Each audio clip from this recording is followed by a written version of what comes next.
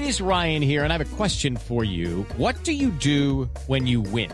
Like, are you a fist pumper, a woohooer, a hand clapper, a high fiver? I kind of like the high five, but if you want to hone in on those winning moves, check out Chumba Casino. At ChumbaCasino.com, choose from hundreds of social casino-style games for your chance to redeem serious cash prizes. There are new game releases weekly, plus free daily bonuses. So don't wait. Start having the most fun ever at ChumbaCasino.com. No purchase necessary. VGW Group. Void where prohibited by law. See terms and conditions. 18+.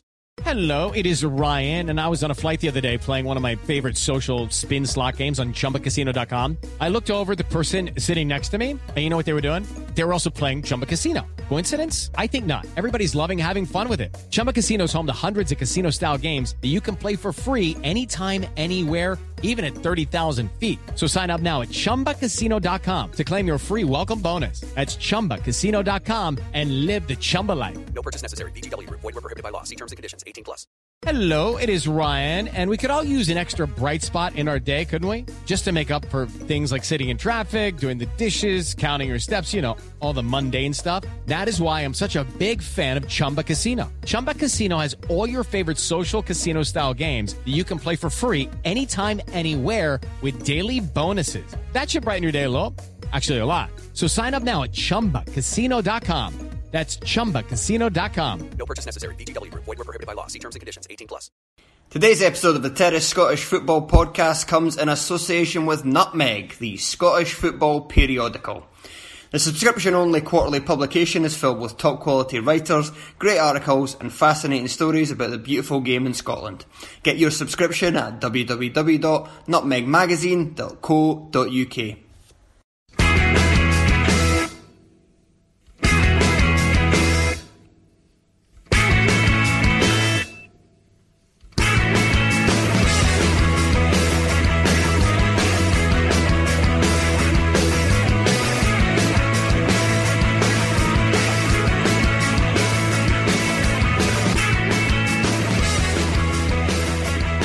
The funniest thing about that is that the cat was not only was it a cat, not a panther. It was black and white. Yeah, it was quite clearly the most domestic cat I've ever seen. Couldn't have been in a meadow. Couldn't have been any more Catholic. Hello and welcome to Wednesday's episode of the Terrace Scottish Football Podcast. My name is Craig Fowler and I'm joined by Gary Cocker. Good evening. And Sean McGuigan. Hello. And on today's show we're going to get through quite a lot, so let's just fire into it. Not giving you any teasers, can't be bored. I have to think of them off the top of my head and write it down. So let's just start with the game. Dens on Tuesday night. Gary, Right. A penny for your thoughts. Let's start with Hearts, because that's going to be a lot quicker. There's not really actually too much you can tell because of the shite they were playing, but I think it's a lot positive for Hearts fans. Dens hasn't always been the easiest place to go in recent seasons. But they went there, scored in the second minute. They scored when I was still on the steps going to my seat, and the fact I didn't turn back is a pretty big mark against me, really. Scored in the second minute, followed up again quickly with a second goal. They were still going for a third when Dundee got a penalty, which we will come back to, which was missed. After that, they sort of held back a little bit, but still totally dominated the first half. Scored within, I think it was 16 seconds of the second half beginning. And then just coasted and took the piss by putting Craig Whiting on as a sub. Who some Dundee fans were cheering on? Yes, the most entertaining part of the game for me, other than keeping the podcast group updated on all of the other goings on, was when he came on. At one point he had the ball and he was taking on D, and someone went, "Go on, Craig, get past him, he's shite." And it reminded me. You hear quite a lot about this phenomenon about supporters, I think mainly in the Far East, who tend to follow like Cristiano Ronaldo or Leo Messi. So they're not fans of clubs, they're fans of players. And it's a mark of just how bad it's got for Dundee that some of the fans are clearly thinking, I'm a Craig Whiting fan, me. Dundee, never heard of them. So yeah, Hearts dominated the game. Callum Morrison had a fantastic game on the right, absolutely tortured Calvin Miller. But really the story of it was a shambolic defensive performance, a team which yet again went through the tombola that we thought Neil McCann had taken with him when he packed up his desk, but apparently not. That was built into the wall. Yes, it's a fact that Dundee cannot go more than one game with the same starting 11. So we brought in Darren O'Dea, who replaced Andy Boyle, We brought in, I think Elton Nguatala hadn't started at the weekend against Livingston, so he came in as well. I can't remember the other one, but the fourth change was Jack Hamilton coming in for Elliot Parish. And you won't have seen it from the highlights, but he is a man bereft of confidence. Absolutely no confidence whatsoever. He was flat. No confidence him. He was flapping at the ball repeatedly, as you mentioned earlier. In the group chat, he tried appealing for offside for the third goal, which was a ball cut back from the byline when there was about 5 Dundee players trying to clear it. He repeatedly flapped. Every time the ball came back to him for him to clear, the Hearts fans and some Dundee fans went, "Oh!" I don't know why he's anywhere near the starting 11. Will I be able to source longer highlights? Because it sounds like there's a lot that I would enjoy for that, but I've only managed to see a 4-minute and 9-second kind of length of highlights, and I want more. Why don't you get me to give you the password for the Y-Scout? And that will give me all 90 minutes? Yes. Well, because it sounded like there could have been a lot of booing in that game, and I thrive on this. I would recommend, if anyone is going to watch it, whether on DTV, Y-Scout or any other platforms, watch the first half an hour roughly, because in the first half an hour Hearts go 2 up, there's booing, you'll hear sporadic things being shouted at McIntyre as well, because the fans aren't very happy with him. You'll see the penalty miss as well. I mean, I think it was pretty stick-on penalty. Dunn wrestles Kalman to the ground. It looks like it's a bit of a get-out-of-jail-free. Obviously, it only takes back to 2-1, but, might G things up. So we've got Kenny Miller as our captain. Now, when Jim McIntyre was choosing who he wants to take penalties for the team, there's 2 Millers in the team. There's the striker, the captain, experienced player, international player, a man who you would expect to shoulder the big responsibility. And you've got a 20-year-old loanee from Celtic who's a left-back. McIntyre did say afterwards that he spoke to him beforehand and he put him on penalties, and he's aware that he has taken penalties before and it was his decision to put on penalties. That's what he said after the game anyway. Yep. And that's my problem, is that Jim McIntyre picked Calvin Miller over Kenny Miller because, we saw what happened, and you probably shouldn't ever really put left-footers on penalties. That's not a thing, though. Well, it is now. Why? Why is that? Because Calvin Miller missed one penalty against Hearts. Hilarious as it was. Because I'm angry against the world and I'm lashing out wherever I can. Like left-footed players shouldn't be on penalties. But no, there's no real kind of... There's nothing to prove that. There's nothing scientific behind it. I've heard that mentioned before, and I couldn't...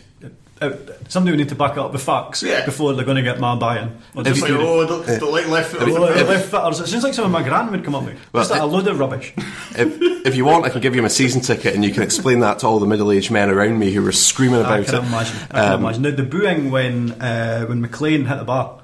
Yeah. Honestly, I got goosebumps. It was incredible, because if we go through the goals, so the first one, I didn't actually see what the free kick was for. I think it was Lewis Spence chopping down Cochrane. I thought it was a soft free kick. Yeah. I thought Cochrane, he tried to play the ball past him. I felt that he almost flung himself into him. I mean, you see free kicks given for it all the time. I thought it was very soft. Yeah. So then that was.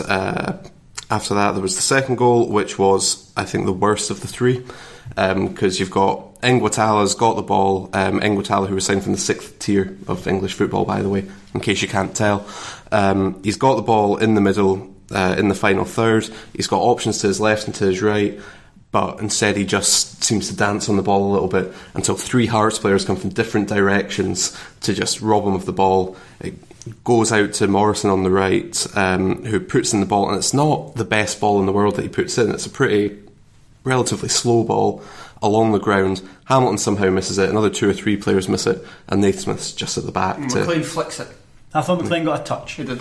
Mm-hmm. You can tell from behind the goal. It doesn't look like he does from the other angles, but the camera behind the goal, I'm going to say I don't think he's trying to flick it to Naismith. I think he's trying to flick it on goal, but he definitely gets something on it. I think the biggest problem is that for Dundee, there's so many points during the game, and you saw it again for the third goal with Kerr on Doom, where the defence and the midfield supporting the defence aren't putting their bodies on the line. And it does sound like a bit of a your dad thing to say there's no passion, there's no fight, but they look very polite. There is no passion and there is no fight. Exactly. They just look incredibly polite. There's no tracking back from the midfield. The only moment where you see people putting their bodies on the line is flinging themselves in front of shots to try and block it, but you're not seeing people actually trying. I think the third goal had 9 Dundee players back in the box, and none of them were anywhere near where they really needed to be. Yeah, I thoroughly disagree with Gary. My favourite goal was the third one. Because, I mean, whoever gave the ball away got completely manhandled by Arnold Doom, not exactly the biggest midfield enforcer in the league.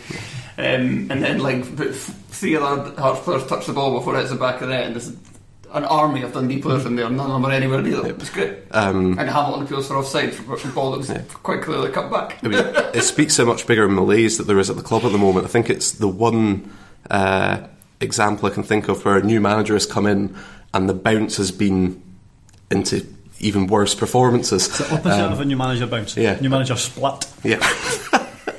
Show title. Yeah, remember that. Right at the end. New manager splat. Yeah, because everything's just so lethargic and there's no real ideas. He's not solved, and do not, on pain of death, say I know a man who can solve it. He's not solved our problems up top. There's no supply to Kalman. Kenny Miller is still running around wherever the ball is. It's like watching a game of playground football because he just follows it around like a dug. It's almost like it wasn't a good signing. No, he wasn't. And most of the fans plays like 90 minutes every week. I mean, most of the fans looked at it at the time and went, why are we giving a 2-year contract to a man who's 37 years old? I mean, I was at the Kelly game. There was a lot of... I thought McCann played that well. I thought thought there was enough in his uproar at the penalty decision that he'd managed to distract everybody, that he'd stay in the job. Ultimately, that didn't happen. But I thought he done well. He should maybe work in PR. He controlled the narrative pretty well. He should probably get a job at some places in Scottish football. He done so well. But the performance was dreadful that day. Yeah. Kelly were much a better team. Dundee created bugger off. Kelly didn't score that. If they didn't get that penalty, they were scoring eventually. Yeah.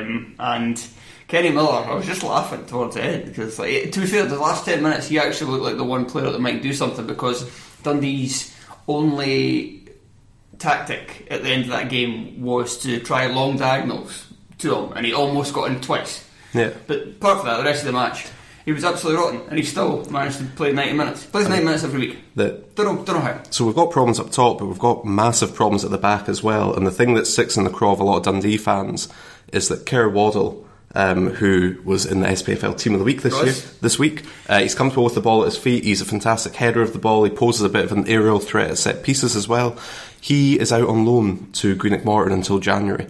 I think the hope is that Andy Boyle's loan finishes in January.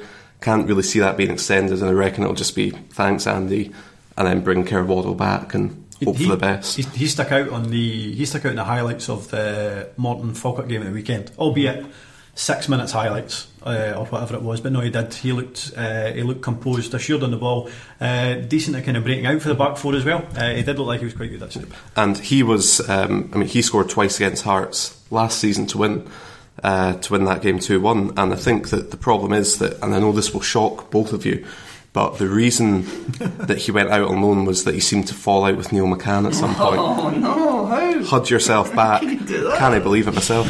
Nobody falls out with Neil McCann. Yeah. No, nobody. He's a calm man. So again, it's just man management has ruined us really. If you have a look at the recruitment as well, there's a list of probably at least half a dozen, if not a dozen players who could get shipped out in January and it would make no difference whatsoever. I think Ngwatala had a brightish start to his Dundee career, but he doesn't look up to it at all. He doesn't seem to realise that he has teammates that he can pass to. He spends too long on the ball as well, tries to do everything himself. It doesn't end well. Adil Nabi can last for about 20 minutes and then just falls to pieces. He's really just not got the fitness levels at the moment to cut it. Kenny Miller can go as well. And yet they were only a striker away from being a top 6 team this season, we were led to believe. Who said that? Don't know. Certainly wasn't me. I mean, the one positive for Dundee fans. Do you know when you watch a game that is like in the Championship and it's a really good game. You think, football's like a good standard here. You're kind of fooled by what you see. So that's what happened to me in the first day of the season. St Mirren Dundee. I didn't realise that both teams were Championship quality. I thought both of them played well. They should both be alright this season. No, dreadful. I think the one saving grace also for as Dundee, well, both teams had confidence at the time. They weren't fully aware of how crap they were. So Fair enough. yeah, I mean, the one saving grace for Dundee is that we're only we're still only 3 points away from 9th. Incredibly, it's because given the start. the four teams at the moment the four teams are dreadful, and if it wasn't for Jack Hamilton being a diddy against St Mirren, it would be St Mirren at the bottom somehow. I know that obviously butterfly effect, counterfactuals, etc., etc. I don't think butterfly effect was the right thing you want to say there, but let's go with it. Jack Hamlin's butterfly effect. Got a backup. Someone went back in time. Decided against kicking the ball out. Be quite jarring if you watched the highlights and you saw him disappear for a second, then come back screaming and yelling, just bleaching the ball up the park. Maybe that's what his breakdance was about when he done it. It's like two Jack Hamiltons. One was about to turn and go after the ball, and the other one just took over. It's actually can't change the past. It's like The Good Place. He's actually gone back and tried to reset it about 372 times, but he still cannot get the right combination. So the plus point for Dundee fans at the moment is we're not that far from safety. The downside is that gives us false hope that we could possibly be safe with this squad, with this manager, and with that man who voted to liquidate the club possibly coming in as assistant manager. There's not a lot to be positive about. Well, one thing that Hearts are going to be positive about is that we're going to win the fucking league. It bodes well at the fact that all Hearts fans in the group chat last night thought that they would drop points. Yeah. The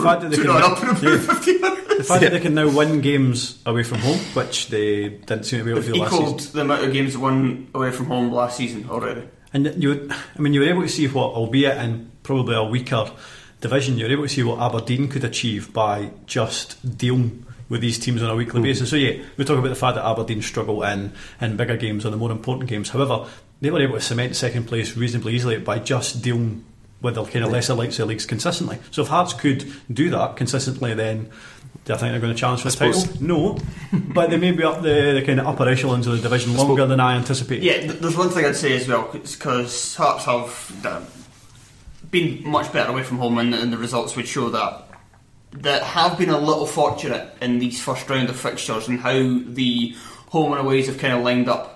I was looking at it earlier. They've won 4 games away from home, but of those games they've played Motherwell, who are toiling at the bottom, Dundee, who are toiling at the bottom, Hamilton, who are toiling at the bottom. The only team that those that played at home was St Mirren. Well, on the flip side, played Aberdeen at home, played Celtic at home, and they played Aberdeen at home and Livy. So the next round of fixtures should probably be tougher. Yeah. You will have some easy hits at home, and they should be able to pick up points from that. But they'll have a lot more away games that will be a lot more trying. Johnstone, Aberdeen, Hibs, Celtic. Those are all places Hearts have kind of toiled to get points in the recent past. And it'll be interesting to see how this team does it. But I mean, right now it just seems like confidence is absolutely flowing through them, and it's just simply a case of next man up. We're out, all injured. Who gives a shit? We could rest Ollie Lee, one of the best players. But all the players missing for the side. Look at that team. Naismith and Ollie Lee have probably been the best two across the course of the season. Maybe McLean as well.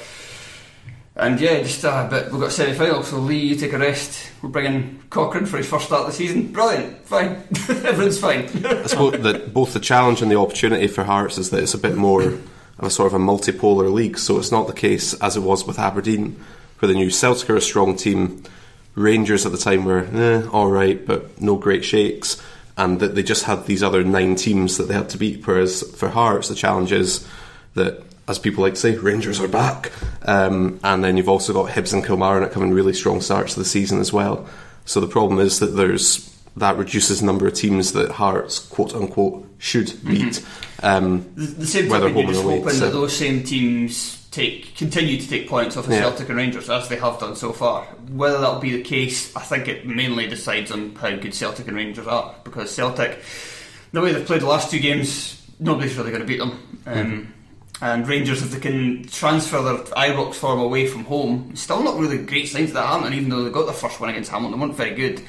But if they can do that, then they'll motor away as well, and it will be back to the duopoly. But I don't know, for the meantime, there's a slight, there's that wee voice inside you. It's like, it's got to happen at some point, surely. Somebody's got to win the league. Somebody except for them too. Enjoy it while it lasts. Yes. It's getting to the point now where it's like, you're really enjoying it because you're winning every week, but you're thinking, right, how long's this going to go on for? It's now 6 points. It's like, what point does it become heartache that you don't actually end up winning the league? When you lose at home to Kilmarnock on the final day and they walk away with it. Yeah, Steve Clark, yeah. We certainly won't be losing to Dundee on the last day of the season this time, because I don't think they'll be in the same section of the division. No. I'd just be happy to still be in the same division and for the league to have not taken a decision to just relegate us before Christmas. I think we'll tell a lot from the next week or so. Hearts away to Celtic. Oh, sorry. Against Celtic. And home to Celtic. Don't start us again. Calm down, Brendan. Playing against Celtic at a neutral venue. That's right. Who cuts the grass at Murrayfield? Craig Levine. And then home to Hibs and then away to Celtic. If there's anything less than 3 points out of those 2 league games, then you've got to say, oh, it was fun while it lasted, let's just concentrate on finishing ahead of Hibs and Aberdeen and maybe Rangers. That would be quite fun, but you'd have to say then, if Celtic turn them over at Parkhead, then you've got to go, well, that was a good laugh. But if they get to that, if they get through, it doesn't really matter what happens to the League Cup, but if they beat Hibs and then draw at Celtic Park, then you're starting to be like, oh shit, I've really got to care now. Because I think once it gets to past like February, if you're top in February and you don't win the title, that's when it's really, even if you fall off in February or March, that's still going to hurt. Before Christmas it's fine, it's just a laugh. I remember that season where we won like 8 of our first 10 games. They were like really good. That was weird, eh? Why would we not like that every time? We're rubbish. Because you've just got to look at Leicester, because I think Leicester fans thought right up until about January, February time that's the model for you, the Leicester model. I'm pretty sure I said in the show that I rallied against that kind of thinking, because a lot of people said it around that time, like, oh, if Leicester could do it, why can't we, blah blah. It's like, well, you're kind of missing the point of why the Leicester story was so special, because that never ever happens. You never ever get a team that's fancy to finish at the bottom half and they just get on this unbelievable run where confidence is soaring and everybody does their own job and it just fits perfectly and they don't get any major injuries and everything keeps going. Hearts don't have that already. There's already so many major injuries. They also didn't sack their manager after a scandal in a brothel in Asia, which is how the Leicester story really started. Yeah. That's going to start a crowdfunder to get Craig Levine out to Bangkok, isn't it? Well, Hibs fans wrote letters to Lithuania, so they may as well. Yeah. They're very at ease with international relations. But so what we're saying, but on the other side of that coin, I'm saying like that's why the Leicester story is so special. It still just emboldens that wee voice I talked about earlier. Well, they can do it. Why not us? Come on, believe. We're the famous Corky boys. Yes, that's exactly what that wee prick says. I don't think you should listen to him. I definitely shouldn't, and neither should any other Hearts fan until it's February. Should have told Joel not to get league winners 2018-19 tattooed on himself, but there you go. Right, Jim McIntyre is having a bad time of it at Dundee so far. One of his former clubs, Dunfermline, are not having a particularly good time of it either. Sean, tell us about Dunfermline. It must be this time of the year that we start to discuss the fact that Alan Johnson is on a bit of a kind of sticky wicket. I look forward to winning these next 6 games. I know that's what happens, but I suppose that's a frustrating thing from a Dunfermline point of view. So they kind of start the season and have kind of tempered expectations. They put together a squad that looks like it could challenge for the playoffs.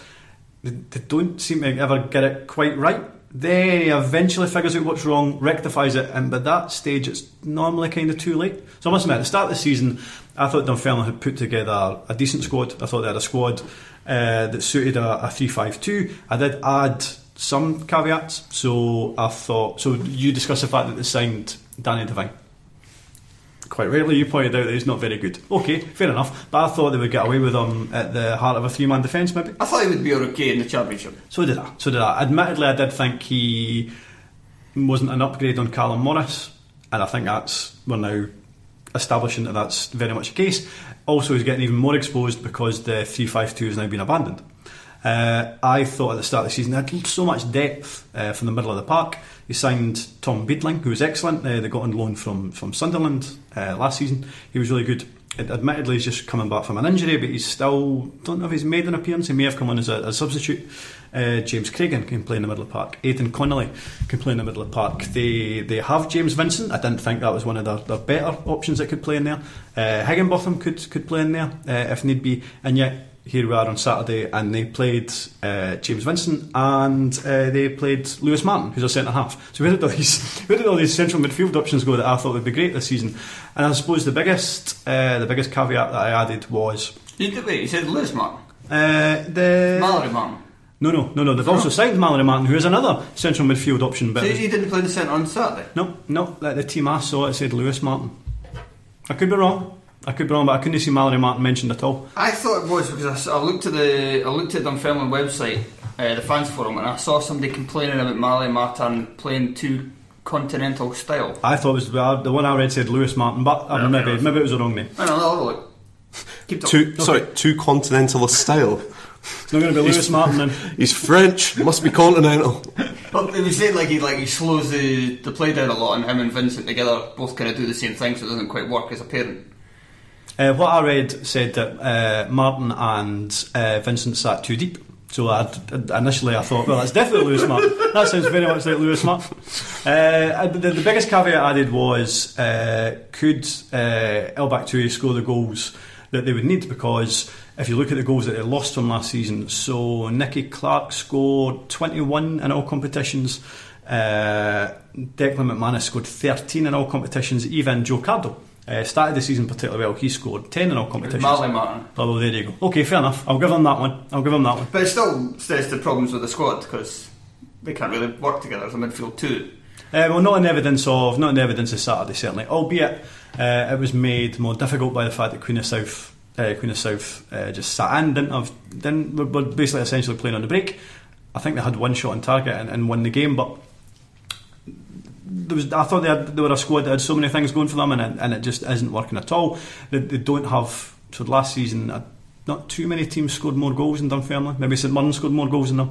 They may have had the best defence in the league, whereas this season I think only a couple of teams have scored fewer than Dunfermline, and only a couple of teams have conceded more.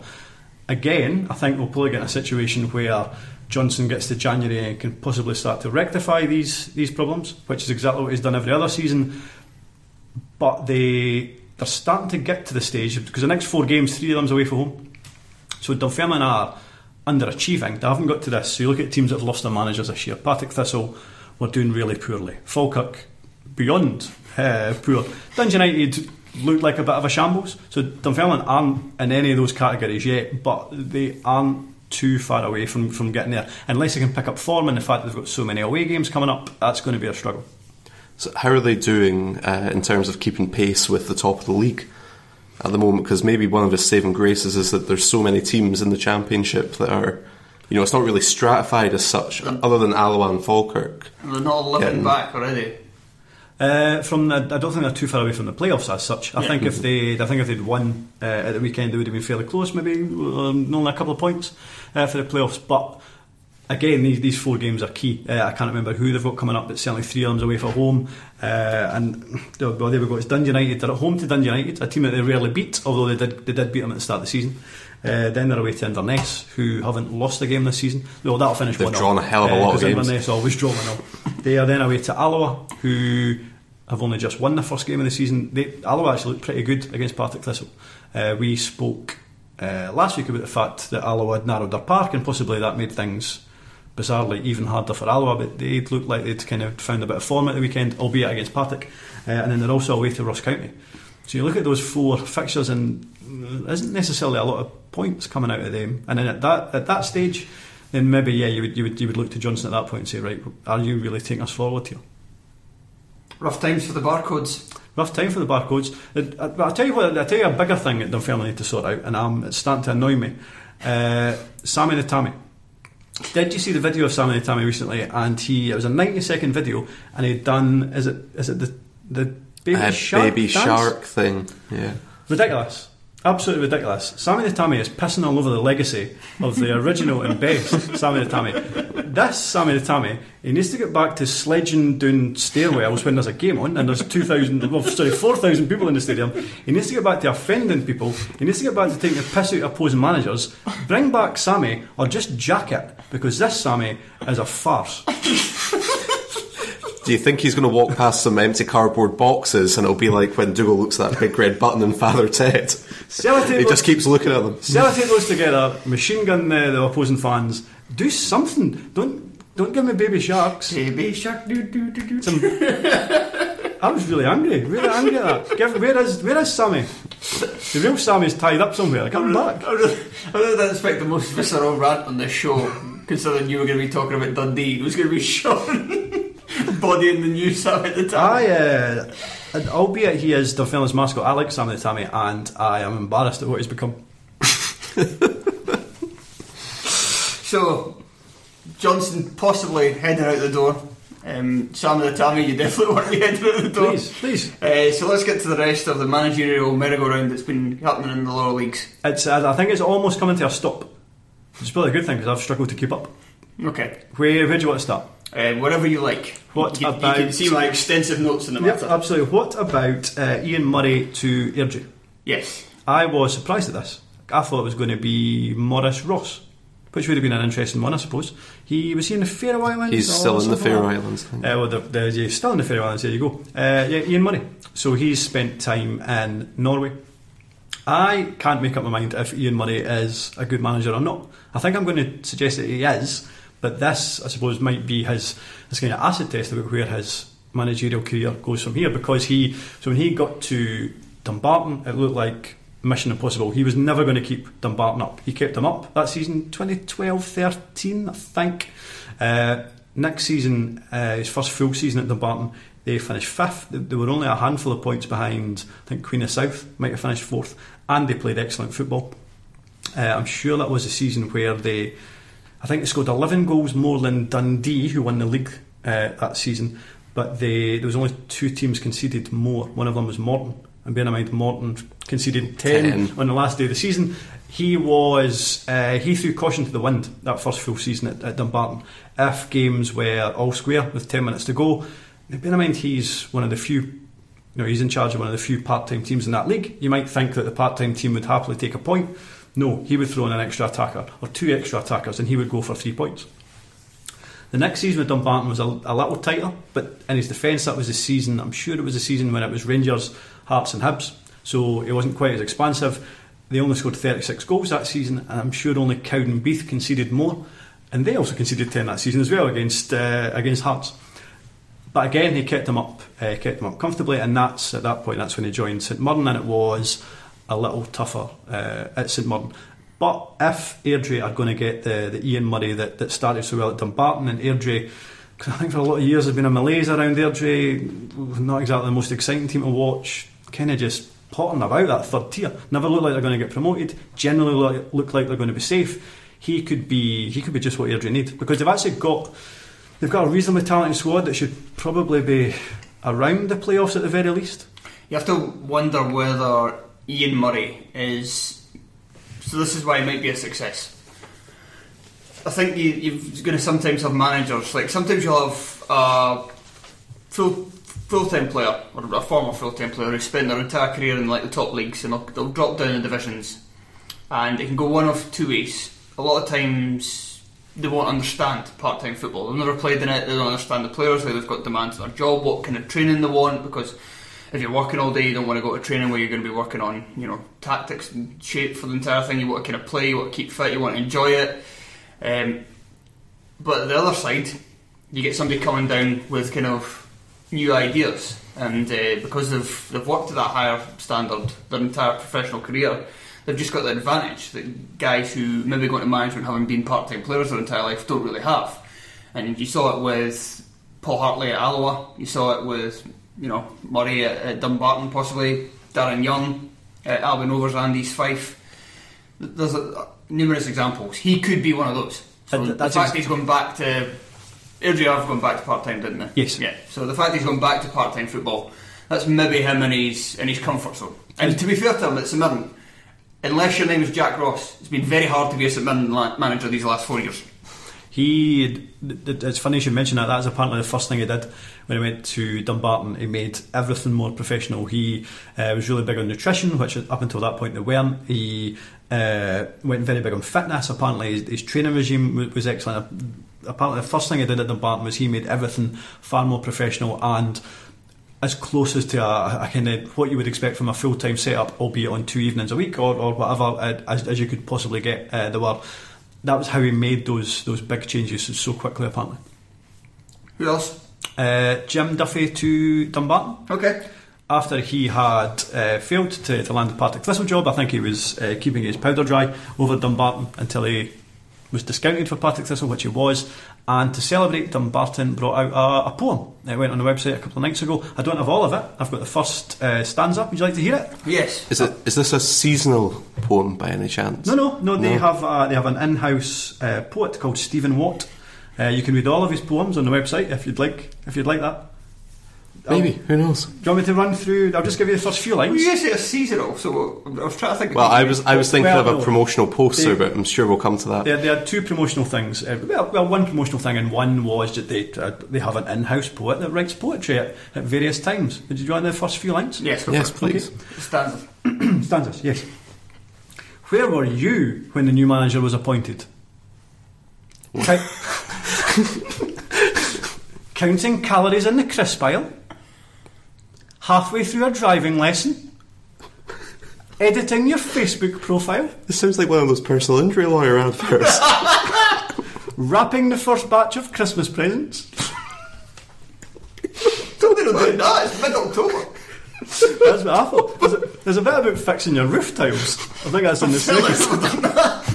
I thought about including the second stanza, but it probably went on a little long. But yeah, if you'd like to. More now. Oh, sorry, that's all I've wrote. But if you'd like to read the rest, then you can go on Dumbarton's website. If you've been affected by any of the situation in the show.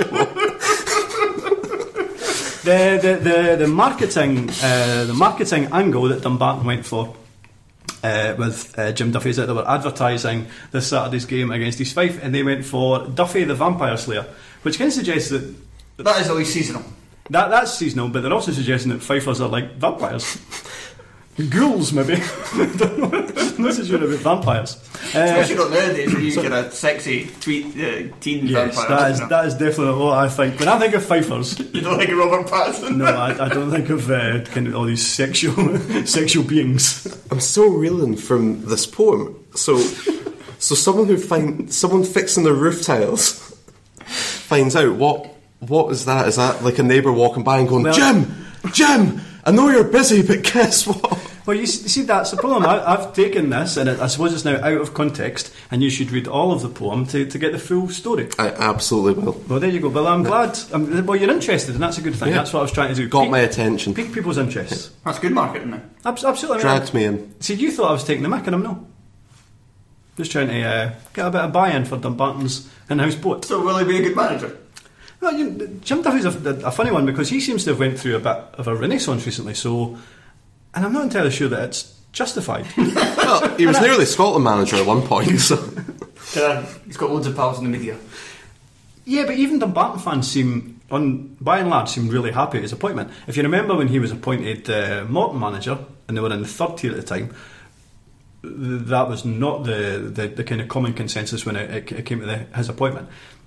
Did he do that well at Morton? He won the third tier kind of unconvincingly. Yeah, but it was a title. The kind of first 2/3 of the season back in the Championship, or 3/4, 2/3, they were very good. League Cup semi-final, they weren't that far away for Hibs. We had about a quarter of the season to go. After that, they've been a kind of mixture of poor and okay. Well, both seasons in the Championship, they started really well, and they were, looking a side that reached playoffs one year, should have probably reached the playoffs second year, kind of fell apart towards the end of the season. But the fact that in both both campaigns, it really kind of petered out, and it just kind of seemed. I think he'd done a good job, but it was more a case of he'd taken Morton as far as they can go, and I think that's what the supporters and the board kind of thought, that they needed somebody else to try and get them over that hurdle, because they obviously looked at Duffy and thought, well, we believe in you enough to keep us in the league, but we want to try and kick on and win promotion. I mean, people can say that's mad for a club like Morton, but I mean, what's the point if you don't have those sort of ambitions? I think he's going into Dumbarton at the perfect time. They're second bottom. They've got a squad that should be nowhere near that position in the league. Defensively, they are bad, but then in fairness, 75% of their back four at the moment is Willie Dyer, Andy Dowie, who looks like this maybe one season too far, and Ross Perry. With that being the case, no wonder they're a shambles defensively. Further forward, you've got midfield. Bobby Barr, Ryan Thompson could probably play in the middle. Ross Forbes and Dom Thomas. That's a good midfield for the third tier. Rory Loy, Callum Gallagher could play up front. If Rory Loy can rekindle the form that he showed before, again, a great player at third tier. The problem is that they're not showing it at the moment, but yeah, I think Duffy's going in there at the perfect time. If he can bring in somebody like, so he signed Luca Gasparotto before, so he's out of contract. He could come in January. Right away, he would kind of rectify partially rectify their defensive frailties. So no, I think he'll be fine at Dumbarton. They might be leaving it a wee bit late to catch up with Arbroath and Raith. In fact, they probably have, but I wouldn't say the playoffs were totally out of contention. Who's the next manager? The next manager went in at Stirling Albion. A somewhat left field appointment. I was not expecting them to appoint Kevin Rutkiewicz. In fact, I struggled to say Kevin Rutkiewicz, so I was kind of disappointed when they appointed them. Good. Interestingly, in fairness, I'm not a Dundee fan, so I thought Dundee fans, passionate as they are about their clubs, I did think that they were in danger of going a bit OTT about the fact that Billy Dodds might go in there. However, when I saw that Stirling Albion had appointed Martin Hardy as their assistant manager, and I was thinking how much froth I would get myself in if Raith Rovers appointed him in any capacity at Raith Rovers. I totally understand where you're coming from. Did Martin Hardy vote to liquidate Raith Rovers? Out of interest? No. Right. But what I would say is, now that he's in there, Stirling Albion players should probably close their curtains. That can mean one of many things. I don't even have to throw it in allegedly there, that's fine. I think Stirling Albion will be fine. I think he has his work cut out there. I think they have the basis of a decent squad, a decent spine, but surrounded by not very much. It was interesting that they signed Dylan Mackin last week or the week previously, but they put an article up saying that they were pleased to sign him and that they signed him on an amateur deal. But it looks like, judging by the article about when he was released from Falkirk, it was after the window closed. They then put another article on the website which has since been deleted, but I only got the first sentence, which says something like, despite assurances that, and I couldn't read any more. So I don't actually think they can play him, because he would be a good signing. That's exactly what they need, but I don't think he can play until the window opens again. It's a bit of a cop-out, despite assurances that, I mean, find out yourself whether you can sign this guy or not. It looked like the article may have been blaming somebody else, but the article is now gone, so yeah, I don't exactly know where they were going with that, but yeah, so I'm not going to be able to play him. The squad is bereft. People like Mark Stewart should really be achieving things in the fourth year, but he's constantly injured. So should Kevin Moon. But no, nothing seems to be going right for Stirling Albion at either end of the park. He has a good reputation as an assistant manager at Annan. Whether that'll translate as being his own man as a manager, and you know the fact of the matter is, he's not really going to have a lot of time to kind of hit the ground running, because they are in a kind of mini league at the bottom of that table with Berwick and Albion Rovers, and maybe to a lesser extent Cowdenbeath. But yeah, interesting to see how he gets on his first managerial steps. And then the other team that's kind of down there that has lost their manager, Albion Rovers.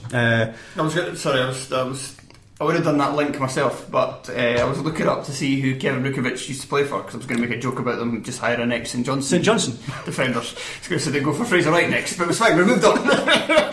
Yeah, John Brogan, goodbye, we barely knew you. Literally we barely knew who John Brogan was. When you mentioned him in the chat, like going through who we were going to talk about, and you said Brogan, I was like, I've no idea who the fuck that is. I'm sure I've actually been on a podcast before and you've spoken about him, but it was just completely fell out my head. I mean, a bizarre appointment. A bizarre appointment, the fact that he had been at such a low level, not just junior football, but at such a low level. And he'd been, I think his last job, he was sacked, was he not? So it's not just that he was a successful sort of mid-level junior manager. I think he really has jobbed about. Yeah. In his defence, he's had 2 league clubs on his managerial CV. His last one was Arbroath, which was 95-96. Before that, he had 4 or 5 seasons, I believe, at Stirling Albion. He did. He steered them to a second division title, which would have been at the time when Scotland had 3 tiers, and he got them to a Scottish Cup quarter-final. So at that level, he does have some success on his CV, but it was when the Berlin Wall was still standing. 1990, so possibly. So not far off it. Certainly. No, it fell in December '89. Oh, there you go. So there you go. But a bizarre appointment and a team. You get a history lesson on the terrace as well. It's a team that I mean, bear in mind during the summer they recruited half. It's never good when you stop the sentence to exhale. It's like they recruited half of Alloa's development. So I'm fairly certain that Alloa disbanded their development squad. They took on 5 players from them. Trendsetter. Yeah, I was going to say. Not a good thing. I thought that Alloa were tied into the Forth Valley system, and that was one of the. And they provide the bulk of the funding, which then sort of shafted. Possibly, I'm getting mixed up. But they certainly took on 5 players from Alloa's youth team. The rest of the players are a kind of motley crew that was cobbled together from amateur football and junior football and just other teenagers from SPFL clubs. The website I was on, actually, it showed you, it actually had the badge of the team that they'd been signed from, and I was like, oh, they've signed this guy from, so it's Barry, I think it's Ely, his name is. And I went, oh, they've signed him for Rangers. Actually, I didn't realise that, and it was Campus Lang Rangers. And that kind of shows you the kind of level that they're going to recruit players from. Their budget is obviously minuscule. Where they go in terms of recruiting a manager, I don't know. If you compare them to last season's Cowdenbeath team, they had 5 points at this stage. I thought that Cowdenbeath team was the worst team I'd seen. Albion Rovers have fewer points. They've conceded far more goals. They're in trouble. If a manager can turn that around, I think he would need a far bigger budget to do anything with that team. You should go around the members of the town's 50 Celtic supporters clubs and see if they can help them out. Come watch us for a game, please. Just up the road, you can see it there. Look at the window. Don't think that's going to happen, is it? Stop singing that song. I think it's so bright from the outside. It's such a bright colour scheme. You think it would attract people in? Not unless they paint it green and white. I think that'll do us. Thanks so much for listening. If you'd like to get in contact, you can find us on Twitter, Facebook. You can also send us an email, which is terracepodcast@gmail.com, and you can have a look at the website terracepodcast.net. If you'd like to hear more from us, we're going to be doing the Patreon now. I've done it as well. Patreon. Nobody can pronounce that word. We're going to do the Patreon now, where we're going to be reviewing Monday's Sports Sound programme and the explosive row between Michael Stewart. And when I say explosive, I mean quite funny row between Michael Stewart and Tom English, with a wee bit of James McFadden sprinkled in as well. So if you'd like to hear us kind of dissect that and laugh about that, then $2 a month, head over to patreon.com/Terrace Podcast. Gary, say goodbye. Goodbye. Sean, say goodbye. Cheerio. And for the weekend, hope you enjoy your football. Don't know what the clap was about.